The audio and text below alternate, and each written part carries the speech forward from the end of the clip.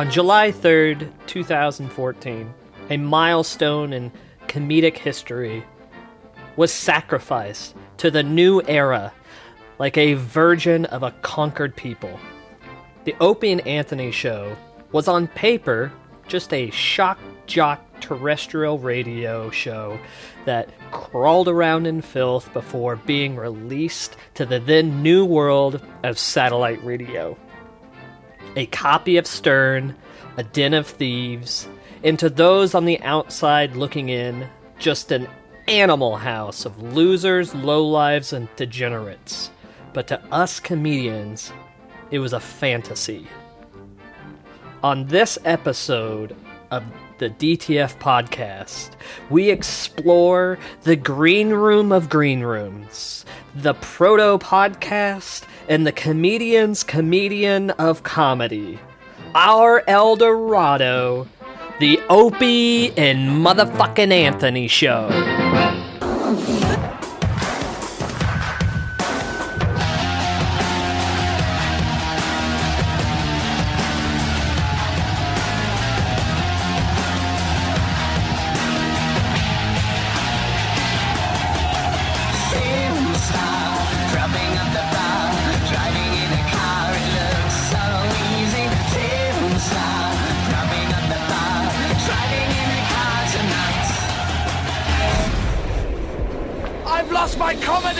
Hello, and welcome to another episode of the DTF podcast. I am your host, Sam Norton, and you are a person listening through earphones or a speaker, or through another means. I guess those are really the only two ways, maybe through a car, huh?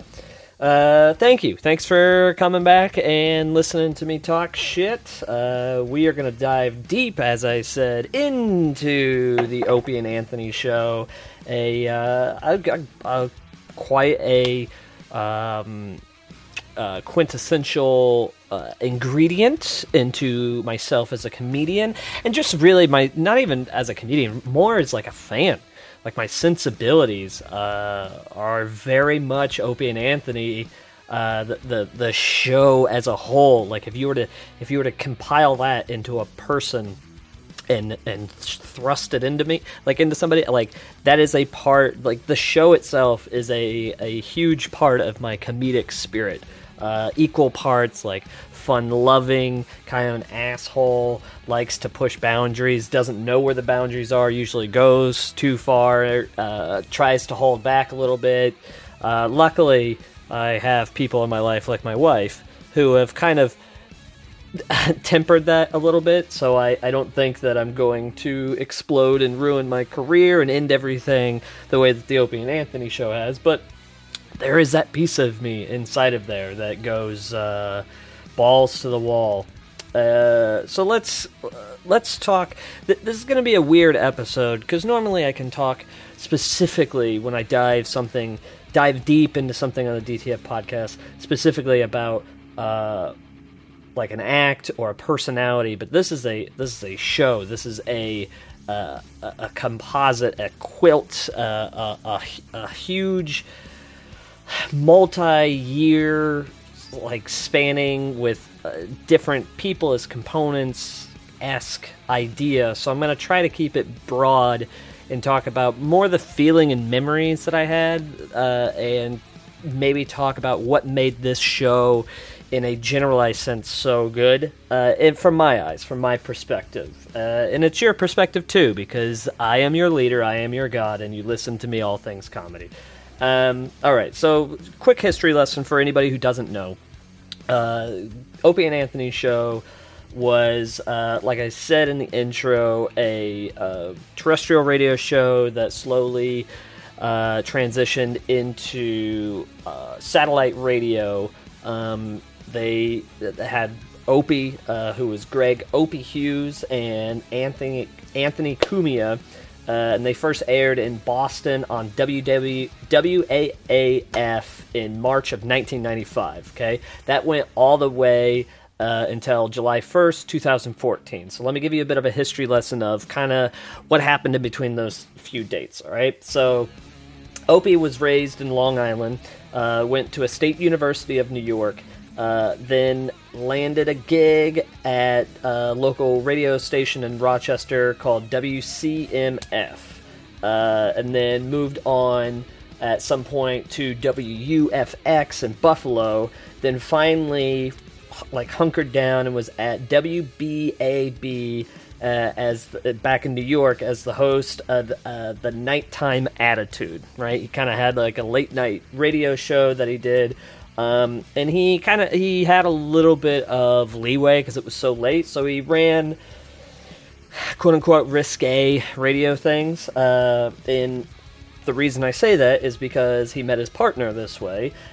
In August of 1994, Opie held a O.J. Simpson parody song contest where Anthony Cumia was actually one of the entered contestants. He, I guess, played in bands and shit and thought it was fun, so he entered with his parody song Gonna Electric Shock OJ to the tune of what's that song? I can't remember the title, but it's the whistling song. Sitting on the dock of the bay. He did it with Gonna Electric Shock OJ Today, like that type of thing. Anyways, right, he entered with that. It became kind of a hit on the show. The late night audience was like, that's fun. So he made a few appearances, and that kind of that little pebble, right, of Anthony kind of making appearances on the show and getting along and just having whatever chemistry with Opie slowly snowballed and became that kind of destructive avalanche that was the Opie Antony Show. And I mean destructive avalanche in more ways than one. So let's continue. So, like I said, it's the Opie and Antony. You're like, wow, I thought you said it started in March 1995. Well, the Opie and Antony Show itself, as kind of what we know of it today in its fetal form, did start off, like I said, in March 13th, 1995 at WAFF Boston. They were a team there and had their show, but they were fired in April of 98. Opie and Anthony was their show, right? And they got fired because they had an April Fool's prank that told listeners of Boston that their mayor had been killed in a car accident with a young male Haitian prostitute. Okay, so that's the type of stuff that they were pulling. I think that's hilarious that they were hey, making a news announcement. I tried to find clips of it because I personally wanted to hear it. I couldn't find anything. But I think that's funny. So they got fired, right? But because they made in a very Howard Stern. I'm going to get into this a little bit more, but Howard Stern, you have to give praise to him, and we will at some point, just like we will do Letterman, that I've been talking about, and everything else. But Opie and Anthony, I think comedy's ever evolving, and I think Opie and if Howard was the genesis, then the beginning, I think that Opie and Anthony was the second coming, right? They did everything that Stern did, but better, in my opinion. Okay, so in this history, they had kind of echoes of that. Howard Stern would go too far, get fired, and get picked up somewhere, and that's what happened, right? They said in Boston, hey, the mayor's fucking some young Haitian prostitute, right? They get fired, boom, get picked up at WNEWFM in New York, and that started on June 1998, okay? That year is when they actually brought in a comedian named Jim Norton, who I may have talked about in past episodes. One of my probably top 20 comedians of all time. I very much like him.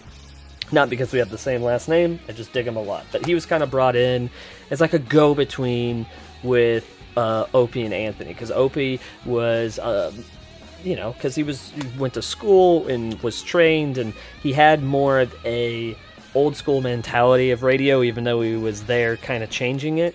Whereas Anthony didn't have any goddamn real training at all. He just was a character, right? And so Jim was this, like, as a comedian who's done radio before, like, promoting shows, he kind of knew the structure of that, but he was also kind of a wild man like Anthony, so it created this weird trifecta that definitely worked, right?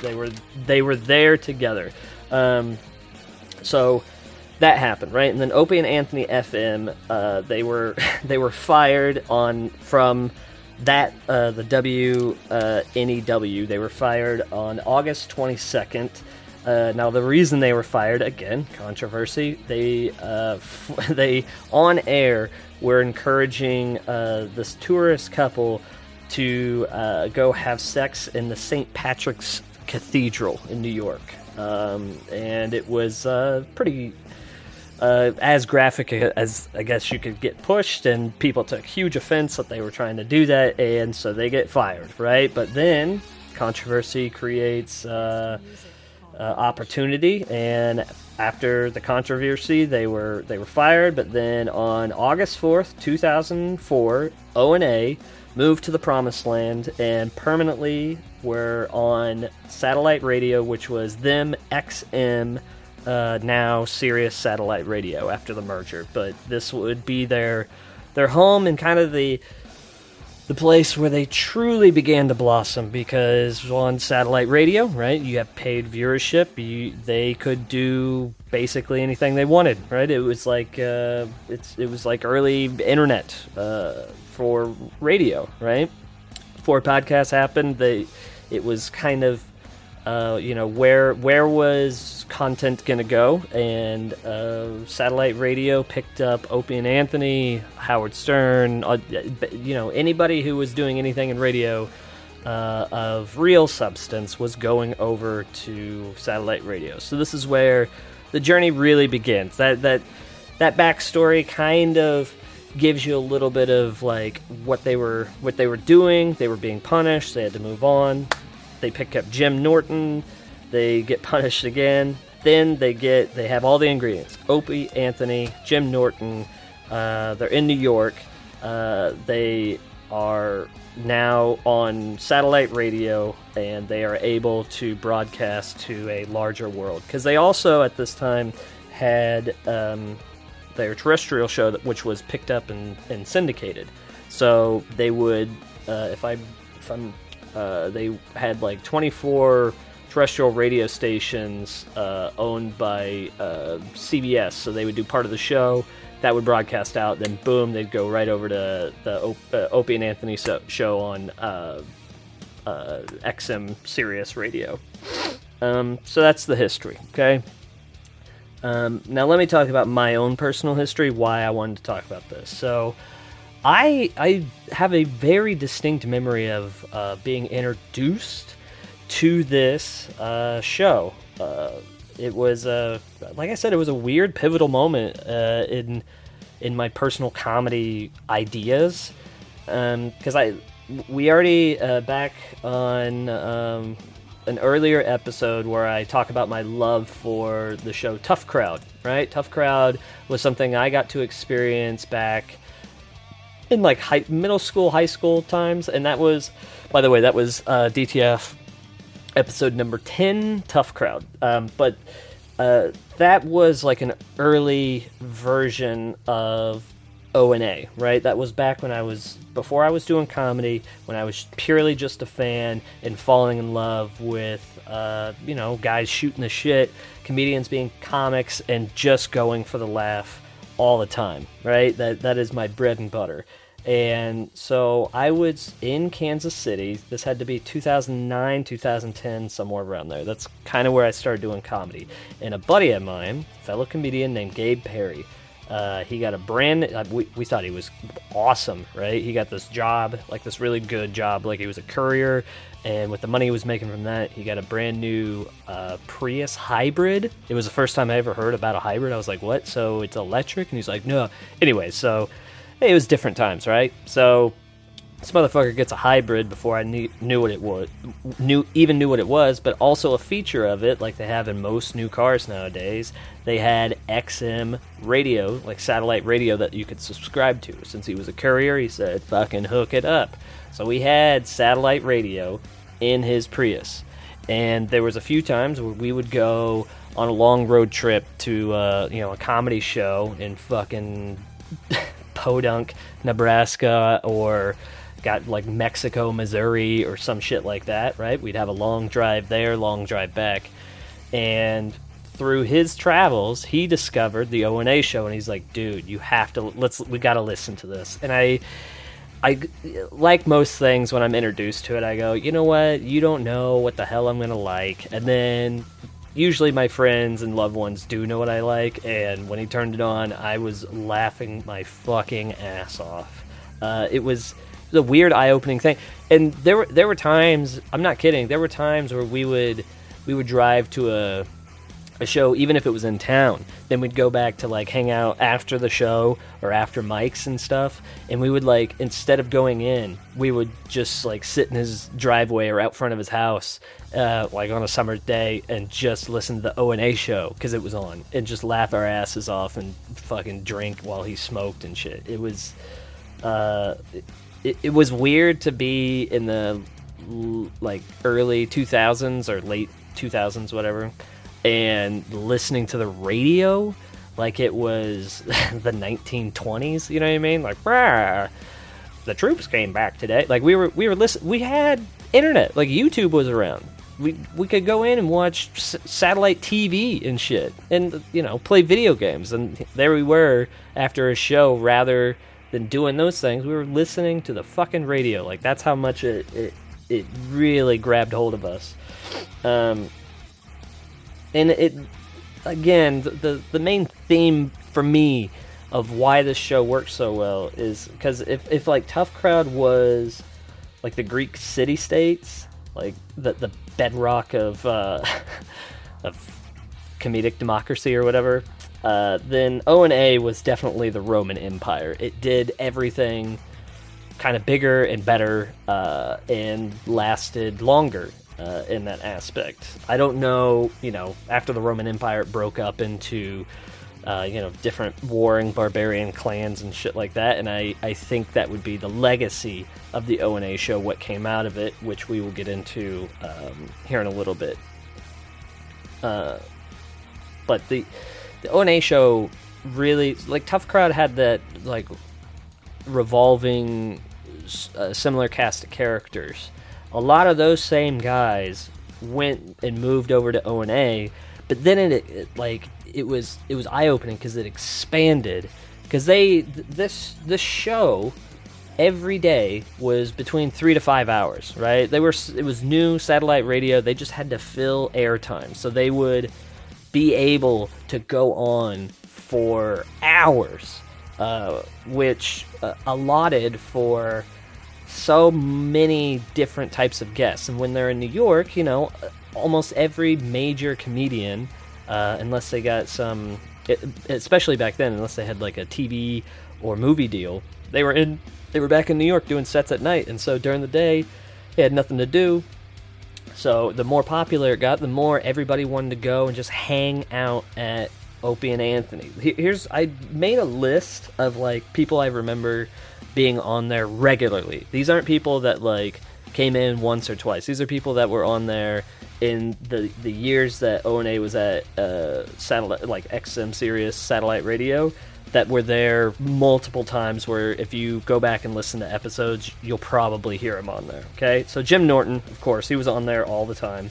Patrice O'Neill, Joe Rogan, Bill Burr, Amy Schumer, Greg Giraldo, George Carlin, before he passed away, Nick DiPaolo, Colin Quinn, Kevin Hart, Mark Maron, Penn Jillette, Dave Attell, Bobby Kelly, Brian Regan, Jay Moore, Doug Stanhope, Ricky Gervais, I think Seinfeld, I think he was only on there a few times, but like, fucking, the list goes on and on. Like, I stopped there because I'm like, all right, I think that's enough name dropping. I think you guys get the point. But those people were on there like regularly, which is insane. Like every major up and coming comedian in the 2000s, like in like early 2010s, they all loved doing Opie and Antony.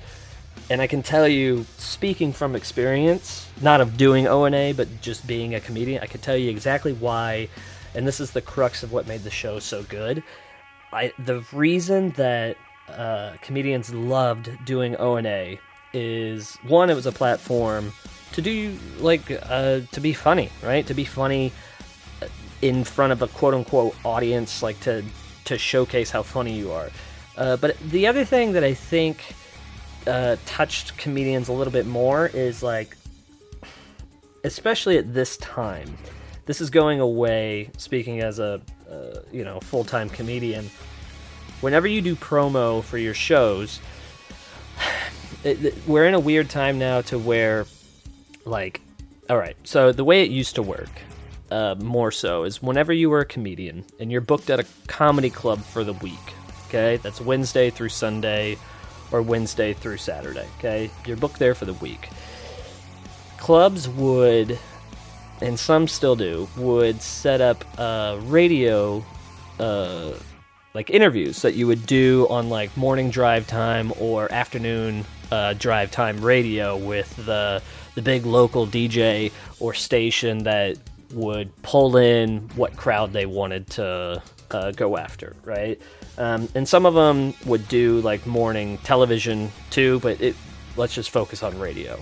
But yeah, you'd go in, 6 o'clock, 7 o'clock, whatever, to these radio stations, and you, depending on the radio station, you're there for, an hour in between songs. They talk to you for 15 minutes. They go away, come back, talk to you for 5 minutes. You promote the show. They give away tickets, right? It's a pretty standard thing. And then it's the same in the afternoon. Now, you'd maybe do that, depending on the club, you'd maybe do that on Thursday, and then you do it again on Friday, okay? And it was part of the job, right? Sucked, especially after you did a show. Maybe you drank the night before, then you got to get up and you got to be funny in front of, maybe 2 people you've never met before, and they're not comedians, they're just radio hosts, right? And a lot of times what happens is they just set you up with a joke, right? They go, all right, how do you want us, like, what do you want to talk about? What jokes do you want to do? And you go, just ask me about my kids or something, right? So they go, oh, hey, well, we got drive time at 9 here at the WPPS. We got comedian Sam Norton, who's going to be playing at the Chucklefuck today. Now, Sam, I heard that it's been hard getting away from your kids. And then you got to, like, ham fist go, oh, it's actually not that hard. I can't wait to get away from my kids. Right? It was very disingenuous, and it still is. Every time I do it, I'm like, all right, this is part of the job, right? But it didn't feel like comedy. It doesn't ever really feel like comedy. It feels like a goddamn commercial, which is what it is, all right? However, O&A, there was no aspect of that. Never did a comedian come in and they asked you to do material. They asked you to promote anything. I mean, they would go like, "Hey, where are you at this week?" And that's it, right? There was no weird turn from it. It really did feel like you were hanging out with your buddies, and you also didn't have to be clean, right? The FCC wasn't going to come after you for saying fuck or shit or anything, so you could talk about or do or damn near say anything you wanted. So it felt even more like a comedic hangout spot. Not to mention the fact that, at least listening to O&A, say you come in, right? It's you, Opie Antony, and Jim Norton, right? So you're talking to them about God knows what for like an hour, and all of a sudden, who walks in but like George Carlin, because he's in town doing something, and he was around the block and thought to come in and say, hey, so now you're sitting there talking with George Carlin for an extra 2 hours. Like, shit like that happened all the time on O&A, where it was just like, oh, hey, or we had a call in, hey, here's a guy coming in, right? It truly was just a magical place for a comedian, because it was radio run as like a true hang. like it really, I think the closest thing I can say is, like, it truly felt like being in a room full of comedians, in that, like, if you were to go into, like, a green room after or before a show, like at a festival, or you were just at, like, a comedian's condo or comedy, like, house party. Like, I've been to enough of those. I've been to comedian house parties. I've been to, I've been in so many comedy condos or whatever, to where you're sharing rooms with comics, and really all it is most of the time comics just trying to one-up each other and get the most laughs in the room, because that's what we're built to do. And it really is a sickness, because it is just one-upmanship, but it's the most enjoyable one-upmanship in the world, because it takes something toxic. Maybe you guys have heard of that, I think it's a website, and then it became like a Twitter and Instagram handle and stuff like that, but it's called Hold My Beer, right? And it's the dumbest thing that people do, and I have this part of me where you get so competitive that somebody does something and you're like, oh yeah, you think that's cool, hold my beer. Comedians do that, but with laughter, right? When someone gets a huge laugh, you laugh hysterically, because it's involuntary. You can't help but not laugh at it, right? But then in the back of your mind, as a comic hanging out with other comics, you're like, I think I could top that. So you try to say something funny on top of it and hope that it does better and better and better and better. And it just is so enjoyable. And that was a distilled...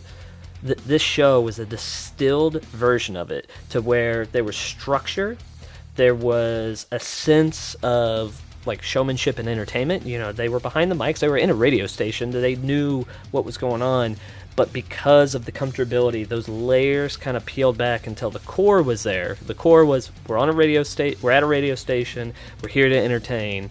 So everybody knew that, like, deep down, but they also felt so comfortable to just be comedians. And the funny thing is, like, you would think that this is something that is only for like edgelords, right? Like guys and gals that just say the craziest shit, right?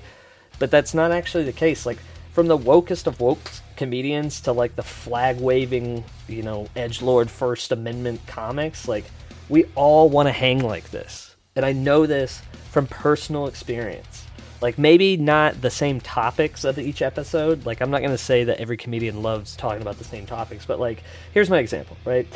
Like, politically right-leaning comedians, they'll go hard, they'll go hard funny. Like, say some of the funniest things on feminists and, like, communists, to where if, like, you're a feminist or a communist, you might take offense to it, but it is funny.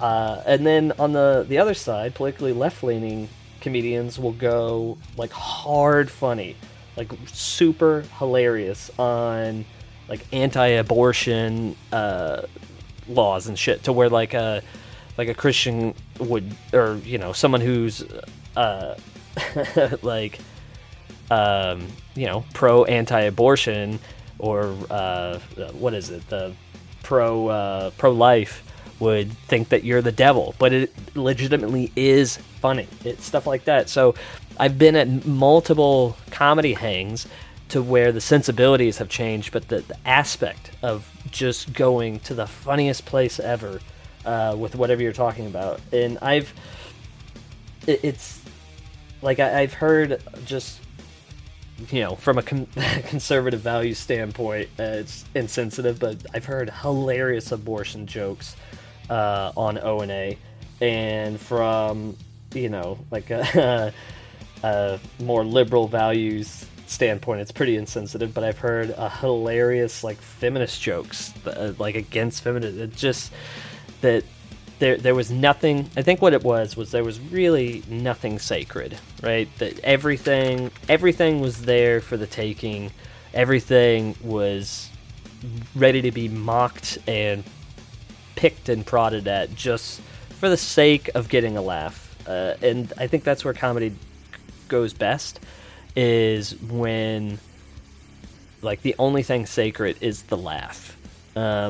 Now, you can't do that everywhere, because then it's just, like, don't get me wrong, I have sensitivities that's not true. Well, I don't know. I guess I do if you talk shit about my family. But, like, everybody has their own sensibilities. But if you have a safe space for comedy, sorry for using that term, but truly, if you have a safe space for comedy where everybody goes in knowing the intent is not malicious, that the intent is just to make people laugh, then 99 times out of 100, it's gonna be fucking hilarious if you just let yourself ride with the comedy. I'm not gonna say that some things can't get to you, where you go, okay, that was more insulting than it was funny. But in general, that's what O&A, I think, highlighted for me more than anything was, oh, this is where my morality lies. Like, I would listen to O&A on the regular with Gabe, and we would be just cackling at shit that I know that if I was, like, fuck, around my parents or something, I would feel the urge to be like, no, this isn't me. But it was nice to have a place to go, yeah, this is who I am. I care about the funny. And where, like, and here's the thing about O&A, okay? That this is where they went to play, okay? And it showed. Where the hosts, like all great comedic hosts, like Carlin and Letterman and Conan, O&A knew when to be funny, and more importantly, when not to be. Opie and Anthony were fantastic of setup punchline, and then set up, and then let other comedians roll with it, and just being fluid in that way, and just like I said, just letting the comics play and be who they are. There's a reason, like, it bugs me to no fucking end whenever you get a comedian on a show or in some aspect, and you put obstacles in their way of doing what they do, merely for the sense that you think you know how to entertain better. Like, that's like it's like giving Michael Jordan a basketball and then going like, no, let me show you how to dunk. And it's like, no, it's fucking Michael Jordan. You give him a basketball, you just let him do his thing, and then you sit back and maybe pass him about, like, that. Maybe you can do that, right? You can pass him, or you wait for him. If he passes it to you, you shoot a 3 and then you celebrate together. Like,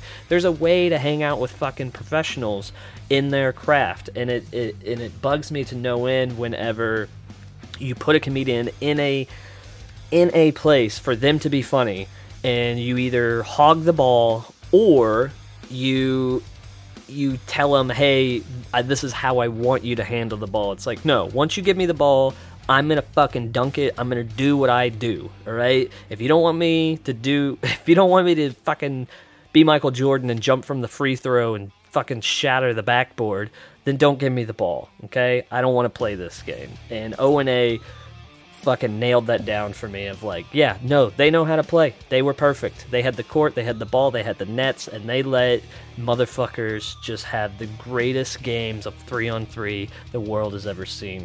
And so I want you guys to listen. These are clips that have no background, right? Because I'm not going to play a 3-hour episode on here. I'm already going to talk your ear off for 3 hours. But these are just random clips of hilarity that ensued, and hopefully it whets your appetite to go on, because there's a shitload of clips and episodes on YouTube that you can listen to and watch from their studio. So here's some just to whet your appetite, so later maybe you can go binge and listen to a little bit of Opie and Anthony. So enjoy, and we'll be right back.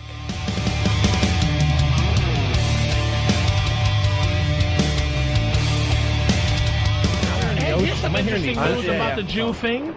Hey, I do know where the term kike came from, by the way. Ah, derogatory term for Jewish people? Where'd that come from? I do know where that came from. Where? It is when people used to come over on the, in the ships on Ellis Island, mm-hmm. A lot of people couldn't write English, so they used to make their mark, and the Jew's mark was a circle, and the circle is called kikel.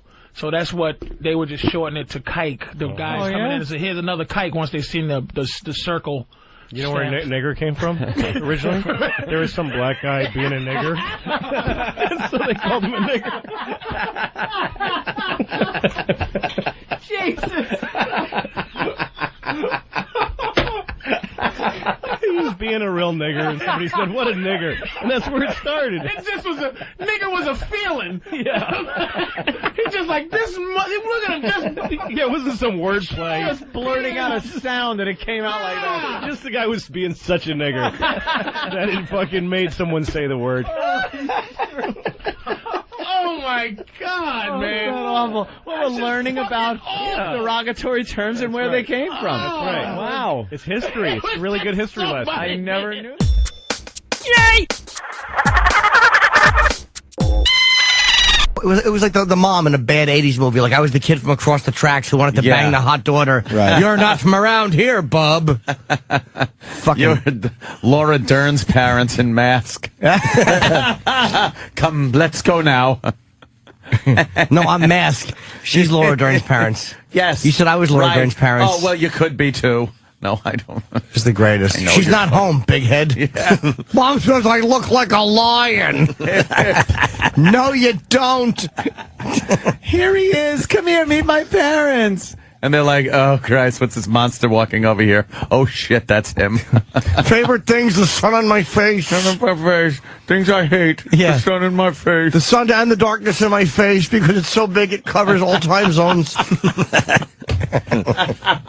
I hate the sun on the right side and the darkness on the left. Eclipse head. My whore mother. Yes, the bikers who molest me after they do crank. The bikers who do crank and then fuck my face angrily for hours at a time. Oh, look what happened to her crystal meth-lined womb. That fucking monstrosity came out. Shit. Oh, Rocky Dennis. Fucking great movie.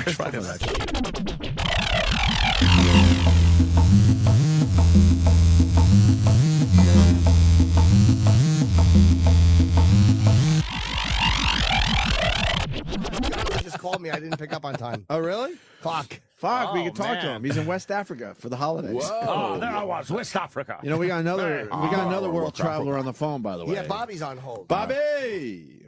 What's up? Dude. La, la, la. Bobby. Here's Bob Kelly, la la la la.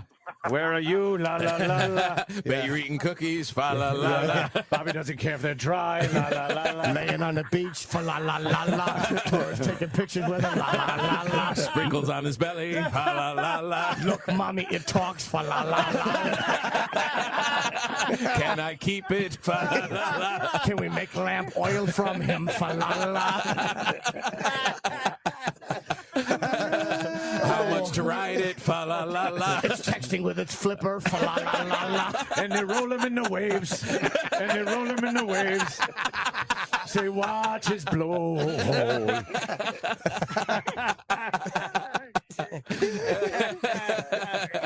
We're calling Greenpeace. La la la la. Someone got to protect him. La, la, la. Propeller marks on his back. Fa la la la la.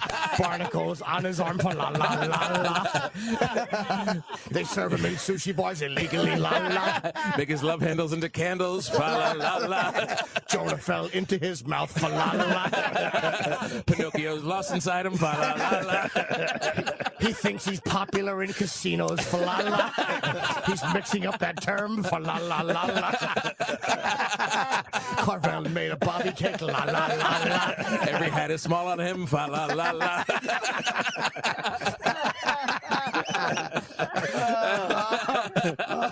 Funny. I hope you're killed like Natalie Holloway. La la. Hope they never find your body. La la. But that's kind of impossible. Fa la la la. Can't possibly hide him. Fa la la la. He'd be in the ocean. Fa la la la la. Someone would claim him for their country. La la. Cubans coming to America on top of him. And Bobby's eating all the krill. And Bobby's eating all the krill. He was harpooned by Joran Vandersloot. La la. Strangest food through his baleen. Fa la la la la. That's a joke for me marine biologist. Fa la la la. You know that he's just gonna eat until the holidays are over, dude. La la la. Bobby, thanks for calling, man. Hey, Bobby. Wow.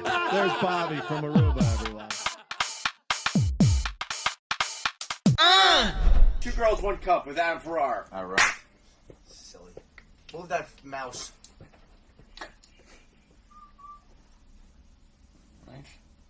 Nice, right? Nice, right?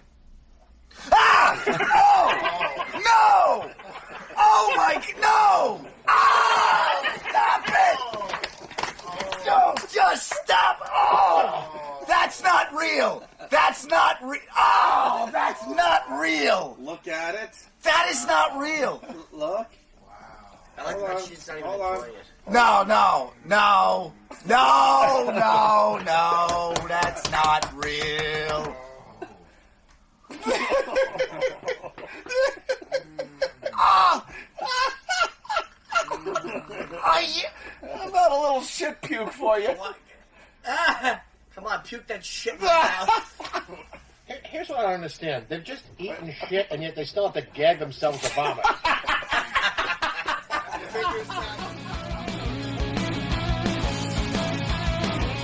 Alright, and we're back. First things first, I'm going to call out in your head, if you've never heard Opie and Anthony, I guarantee you're going, dude, that just sounds like a podcast. Why the fuck are you breaking down a podcast? Well, that's because, like I said in the beginning, this was the proto-podcast. This thing, like every podcast, like comedic podcast that you think this sounds like or is derivative of, they all are influenced, whether they know it or not, from Opie and Anthony, from this right here. Podcasting wasn't really invented, and I looked this up, right? I do research on here. Podcast really wasn't invented.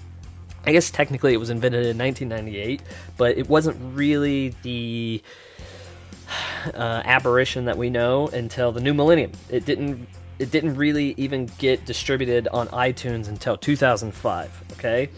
Now, while the tech of the comedic podcast was like being built, like being distributed on some platform where people could actually hear it, like on iTunes, or people being able to get fucking quality mics and recording ability to have something halfway decent sound.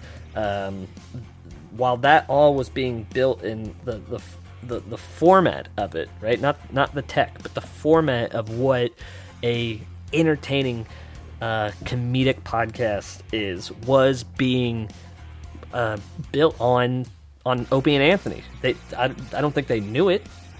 I think they were just doing internet radio at the time, but they were building what we now know as basically podcasting, which is a huge, or comedic podcasting in general, right?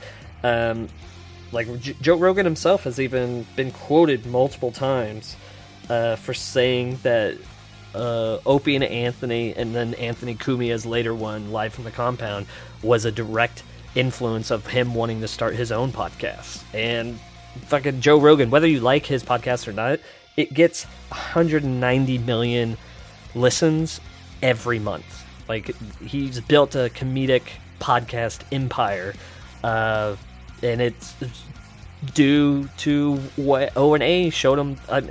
What O&A showed him that could possibly happen, and he's not the only one, right? Joe Rogan, Mark Maron, Legion of Skanks. These are all direct descendants of the Opie and Anthony show.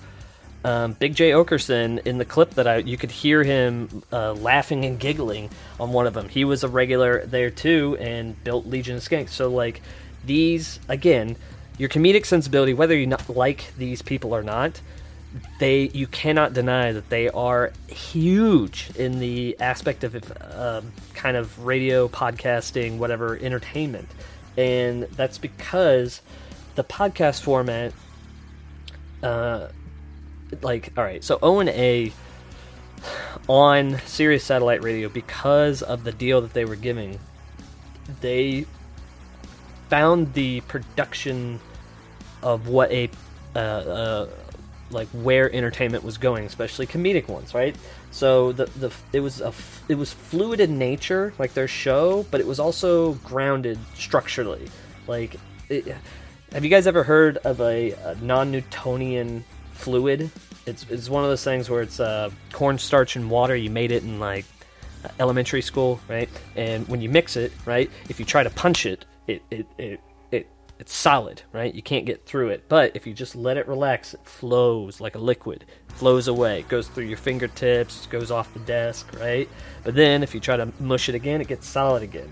That's exactly what O&A built and what everybody else kind of picked up of like, oh shit, it like as a show, especially when you're hanging out with comedians, if you have a little bit of a structure, right? You know vaguely bullet points where you're going, and then like don't use that structure like as like canon, right? You just use it as a little navigation tool to go down the river of comedy that is flowing out of your guests, is basically what's going on.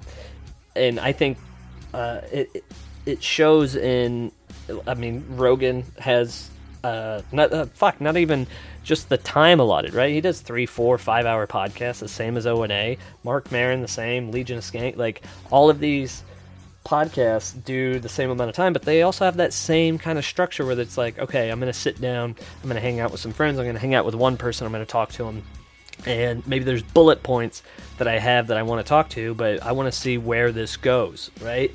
And that's just in their interview. Whenever they're just hanging out with like fellow comics, it's even less structured than that, because you just go where the comedy leads you, right? There may be some parts where you want to go here, want to go there, but in general, it is, and again, this is all O&A's making.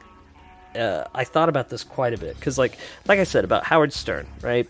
O&A, the reason I keep bringing up Howard Stern is because they had a huge, at least in the radio business, and especially when they went on to satellite radio, because there was 2 competitors. There was XM and there was Sirius. I believe that Howard Stern went over to Sirius Radio, O&A went over to XM, so they were like competitive, quote-unquote, shock jocks, right? And there was a little bit of elitism with Howard Stern, and rightfully so. The guy's amazing, but he was saying, like, their show was saying, like, oh, you know, they're just doing what we do, and O&A was like, go fuck yourself. No, we're not. And I 100% agree, because where Howard Stern, again, had that very similar, like, hey, let's just see where this conversation lies, it was a dictatorship in all intents and purposes, and still is, right? And that's because Howard Stern knows what he's fucking doing, right? But he controls the board, he controls the conversation, the comedians, the guests. That's not a huge hang, right? It's the same people on there all the time, whereas O&A, right, you could have like Jim, Opie, and Anthony on one show, and then the next show you could have Jim, Opie, and Anthony, then, you know, Bobby Kelly, Patrice O'Neill, Colin Quinn, and then a call-in from, like, Jay Moore and, like, 3 other people. So it just became a smorgasbord of guests and talent, and it was never dictated by anybody, right?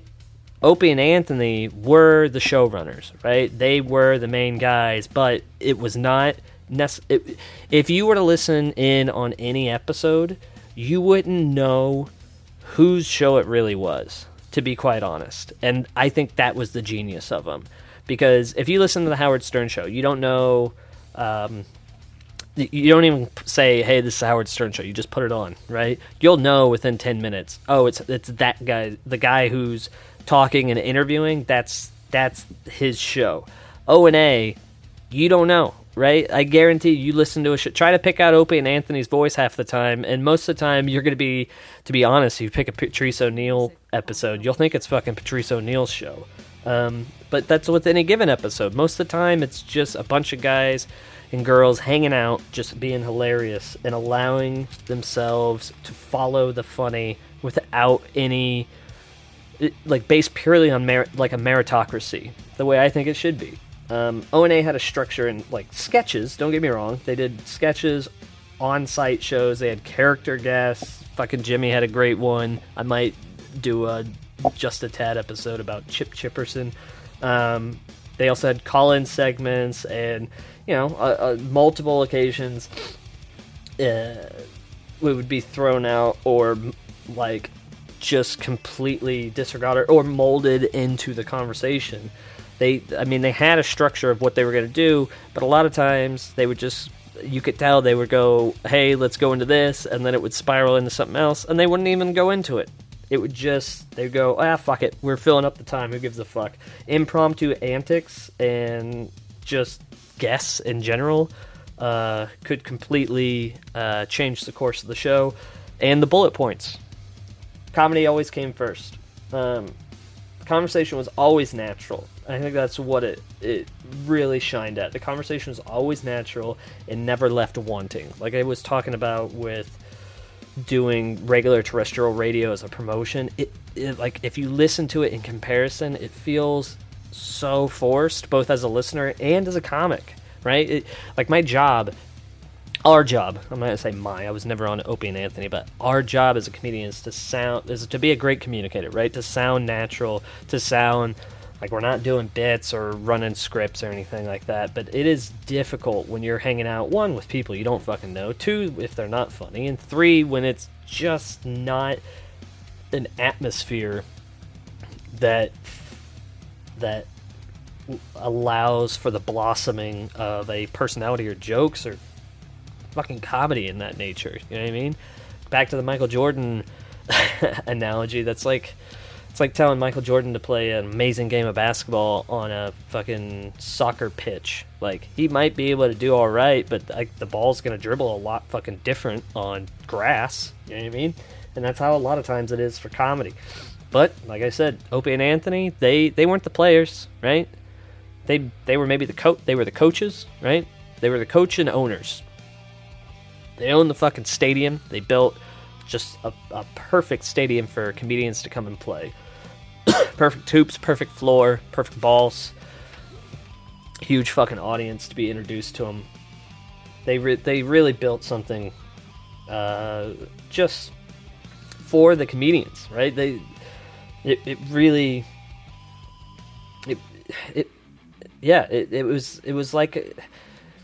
was like playing at a club where you know the club owner is a huge comedy fan, instead of what Howard Stern was, where it's like it's a great comedy club, but you know the club owner has always wanted to do stand-up, so he like hosts the show.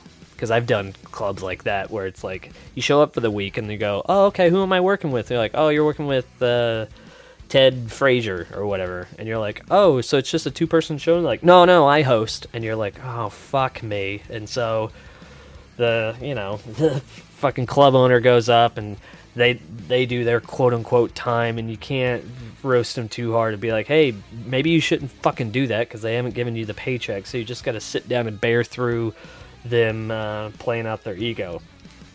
Now, that is a really harsh criticism that I definitely mean towards club owners. Towards Howard Stern, I would say it is a hyperbolic gesture or hyperbolic statement that I'm saying in that way. I'm not saying that Howard Stern is that bad. In fact, he's amazing. But I'm just saying that in a hyperbolic standpoint, Howard is a owner-player.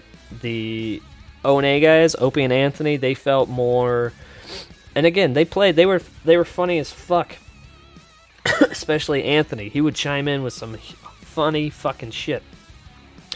But in any given atmosphere, they would have let their guests just run wild with the show and say, fucking sit back and make me laugh. Like, they really did. Yeah, that's where I'm going with that analogy, right? I can't keep just throwing out analogy on analogy. You're like, yeah, we get it. It was a cool show. Explain it a little bit better. Basically, the whole point I'm trying to make is they always, like, entertainment came first. Now, let me explain the characters real quick. Like, the 3 guys. So, Opie, Anthony, and Jim. All right, here's how they worked so well together, okay? Opie in the right circumstance was the mom and the dad. Like, he was the parent of the whole thing. One, he like knew how to run the board, do everything. Like, he was a technician. He did radio for fucking ever. It's what he was trained and went to school for. So he had more of a structure, right? And on top of that, he got to play the straight man a lot of times. He would set people up. He had, it seemed, a lot of times I could feel that he had the bullet points in front of him. So once he knew that a thing was dying or it was going on too long or wanted to involve, their audience, he would go, all right, let's go to the phones. I want to hear this guy, right? He had that structured down, and it kept order and made the show run. I don't think a lot of people gave him the credit that was due because he wasn't the funniest one in the room a lot of times. But god damn it, that you could... The only reason that show worked to where it wasn't just a house party of people completely talking over each other and just complete chaos and not even chaos, just boredom, right? To where he didn't let the comedians get too self-indulgent, which I will admit, I'm not going to say for every comic, but I'll say I get very self-indulgent. I'm doing a podcast talking about comedy in a way that is just grating at times. This is self-indulgent to a T, right? Sometimes I wish I had my own Opie here. But yeah, Opie would do that. He would keep it structured, keep it moving, set comics up, and sometimes knock it down. But always, he was there as the parent, the guiding force, the rock. He was the rock of the show, right? And then that goes over to Anthony. And Anthony was like the fun, crazy fucking uncle. Just a gun-toting maniac that was there for personality. He was my Uncle Jim. My Uncle Jim was in a Celtic rock band. He was a good, fife, flute player. It's called a fife. It's like a piccolo or flute. And even in their own bands promos, I remember laughing quite hard when I first watched it. They went through all the bandmates. They had, 6 band members in this Celtic rock band, and they were like, yeah, this guy is a guitarist. He's been playing forever. He's fantastic. This guy plays the fiddle, the banjo, and all this other shit. He's classically trained, plays blues, and also in our Celtic rock band kicking ass. And then it came to my my uncle, and he's like, and Jimmy here, he some people in our band have more character than talent, and it's just like, Jesus Christ, that's how you promote my uncle? It's not wrong, but it's also, fuck me. But that was Anthony. Anthony, not the more character, well, I don't know, more character than talent might be a good one too, if we can just continue backhanded compliments that people I like get. Yeah, he was like a what the fuck drunk guy who you just wanted to have fun with, and he wanted to have fun with you at all expense, even at the host and the show's expense itself, to be quite honest. Sometimes, a lot of... Opie and Anthony were really good at creating controversy, and Anthony, I think, more so just because I don't think he's got a fucking care in the world. And they really just... They pushed each other to get fired all the time, and then sometimes Anthony would go even farther. And then there was Jimmy, who, like I said, was the bridge between worlds. And I mean that in every sense on this show. Like, he was like speaking as the youngest sibling, his involvement in the show felt like what kind of I do in my family. I'm from not a broken family, but a mixed family, right?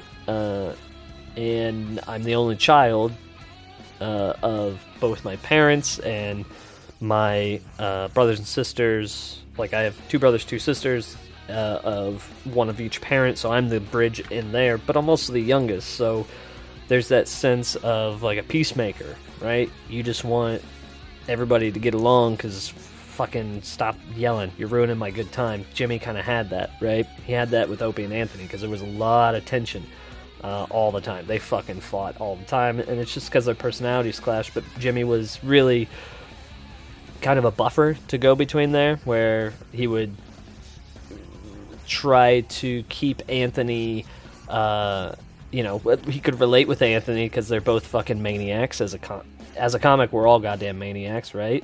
But he was also a comedian, so he's professional, like Opie, right? So he would be able to keep Anthony from going too insane emotionally, and then he would tell Opie, hey, you got a fucking stick up your butt. Come on, have fun, right? And that didn't happen very much in the early days, but towards the tail end, that happened a little bit more. But also, like I said, he was a bridge between worlds. I also mean he was also a bridge for the comedic guests, right? I'm not entirely certain Tough Crowd, Opie and Anthony would have had the guests that they did without Jim Norton being on there, because Jim Norton brought over basically Tough Crowd, all the Cellar crew that we talked about back in that episode, all of his friends from the New York scene, and then that just kind of snowballs once everybody starts talking like, oh, like from your group, you go, oh, this is a great show, then they go out, they tell two friends, and then they tell two friends, and then they tell two friends, and so on, and so on. If I can rip off Wayne's World a little bit. But I think that's how it snowballed, and then, you get more and more talent in there, and it really became its thing. And again, in multiple aspects, it was the pebble that started the snowball that became the avalanche. And that's the part that we get to now. We've talked about the history of O&A. We've talked about its lasting relevance, right, with podcasts, its structure, who the three main guys really who brought the show, and why it was so good, why it's still relevant, how it affected me. We've talked about everything. Now, it ended. It ended in 2014. There was multiple reasons that it ended. There was one kind of real inciting incident that kind of crushed. So on July 3rd in 2014, Cumia was fired. And not Opie and Anthony Show was fired.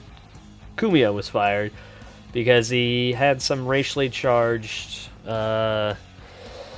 post that was off air, but we're firmly in the realm of social media, right? Cancellations and shit. And what happened was he was in New York. There was a black girl that he was yelling something at, I actually know this story. Fucking idiot.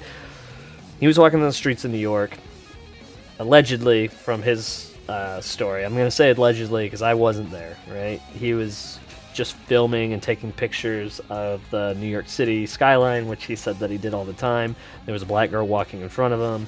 She confronted him saying, like, hey, stop taking pictures of my ass. And then he started yelling at her. And then at some point, I think another black guy saw that he was yelling at this black woman. Then I think Anthony pulled out his phone and was like, all right, I'm going to record you. And then started saying some, pretty hurtful shit, but then went on to Twitter and ended up saying some real fucking racist shit. And just went on a tirade, which was his kind of emotionally charged shit that I was talking about that Jimmy tampered down. That blew up and became a huge thing, and he even went on the show after that and was going pretty hard. There was no real remorse. At some point he was like, I'm a gun owner, I was holding the gun, so she better been glad I didn't fucking shoot her. And it was like, yeah, this is probably not how you save your career. And he didn't save. Listen, he's still got a career. He's doing very well on his show. But yeah, that was the beginning of the end. They cut Cumia out, and they kept Jim, and Opie became Opie with Jim Norton. So it was just Opie and Jim Norton, and that slowly spiraled too. Sam Roberts was producer of Opie and Anthony for a long time, like sound tech and shit. And over time, without Anthony there for Jim to get along with, Opie just rubbed Jim the wrong way, and vice versa. And then they broke up. And now the latest incarnation of the Opie and Anthony Show is Jim Norton and Sam Roberts on Sirius XM satellite radio. And it's still a good show, right? I'm not going to lie, but it is a shade of its former self. There are aspects of it where you're like, okay, this kind of feels like it, you know, they bring in guests sometimes, but there was some magic with the three of them. Oddly enough, with all of the strife and differing personalities and craziness, there was something with Opie and Anthony and Jim mixed in that really made that show pop. And it had to be the alchemy of Opie's structure, Anthony's just emotional roller coaster, and Jim's ability to ride the rails that brought together the funniest people in the world to come play on a radio show that really shouldn't have worked. And it did. And it really, it affected me, and I know it affected thousands of other comedians of how we want to conduct ourselves in this business as... Sorry, I just told the Anthony story. I'm like, that's how I want to conduct myself in this business. That's not what I mean. I'm saying in the Opie and Anthony Show, conducting yourself in a way that allows not only yourself, but your friends and other entertainers to do what they do best in an atmosphere that feels correct. Feels like this is what we should be doing right now. And I miss the Opie and Anthony Show. Luckily, like I said, it's online and you can find clips and whole episodes and laugh your fucking balls off because it is still relevant and funny today. As a fucking radio show, it shouldn't be, but god damn it, this really was a huge. I don't think a lot of people know, especially with how big certain podcasts have gotten, how far-reaching the Opie and Anthony Show is, and I guarantee will continue to be. For, at least, dude, for the next 20 years, everything major in stand-up comedy will have some fucking tie to this show. Until the next big boom of something. Maybe it's already happening that, like, Joe Rogan or WTF or whatever big show is out will then spin off more of its own influence. But in my opinion, the Opie and Anthony Show changed the landscape of comedy and really entertainment forever. And I don't know if they get enough recognition, but I just spent what feels like an hour and a half giving you guys my my personal take on it, and I think that the Opie and Anthony Show was an uncensored, fucking chaotic, crazy, exciting, wonderful view into not only comedic minds and personalities, but the city of gold of comedy, where every comedian wanted to hang out and be just the funniest version of themselves while reaching an audience. There's nothing better in this fucking industry than that. If you promised comics, hey, you will reach millions while hanging out with your friends and being the funniest that you'll ever be in your career, that sounds like a meeting Jesus. So anyways, go out and listen, find your own comedy, and thank you for listening to me during this whole hot mess. I know podcasts live forever, but goddamn it, we're in quarantine, and talking to you guys is getting me through this, because I am going fucking nuts. I'm sure you are too. But if you want to have a sense of what it was like before germs took over the world, go listen to the Opie and Anthony Show, and, you know, listen to a simpler time when all we were worrying about was mass shootings and 9/11. What a fucking weird time we're living in. All right, love you guys. Go find your own comedy. I'll talk to you later. Bye.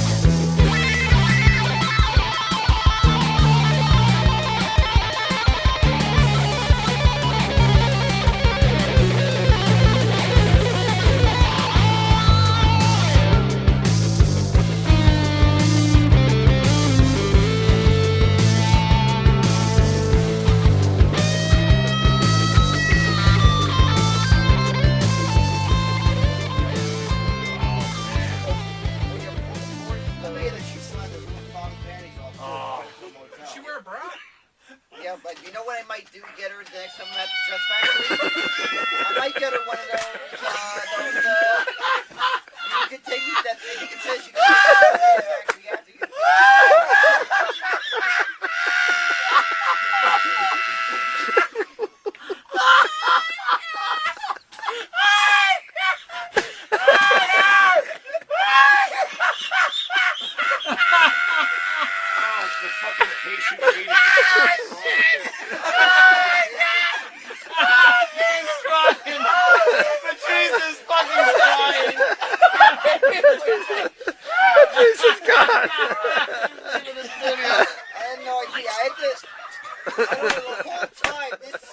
I get your point. I don't know the whole time.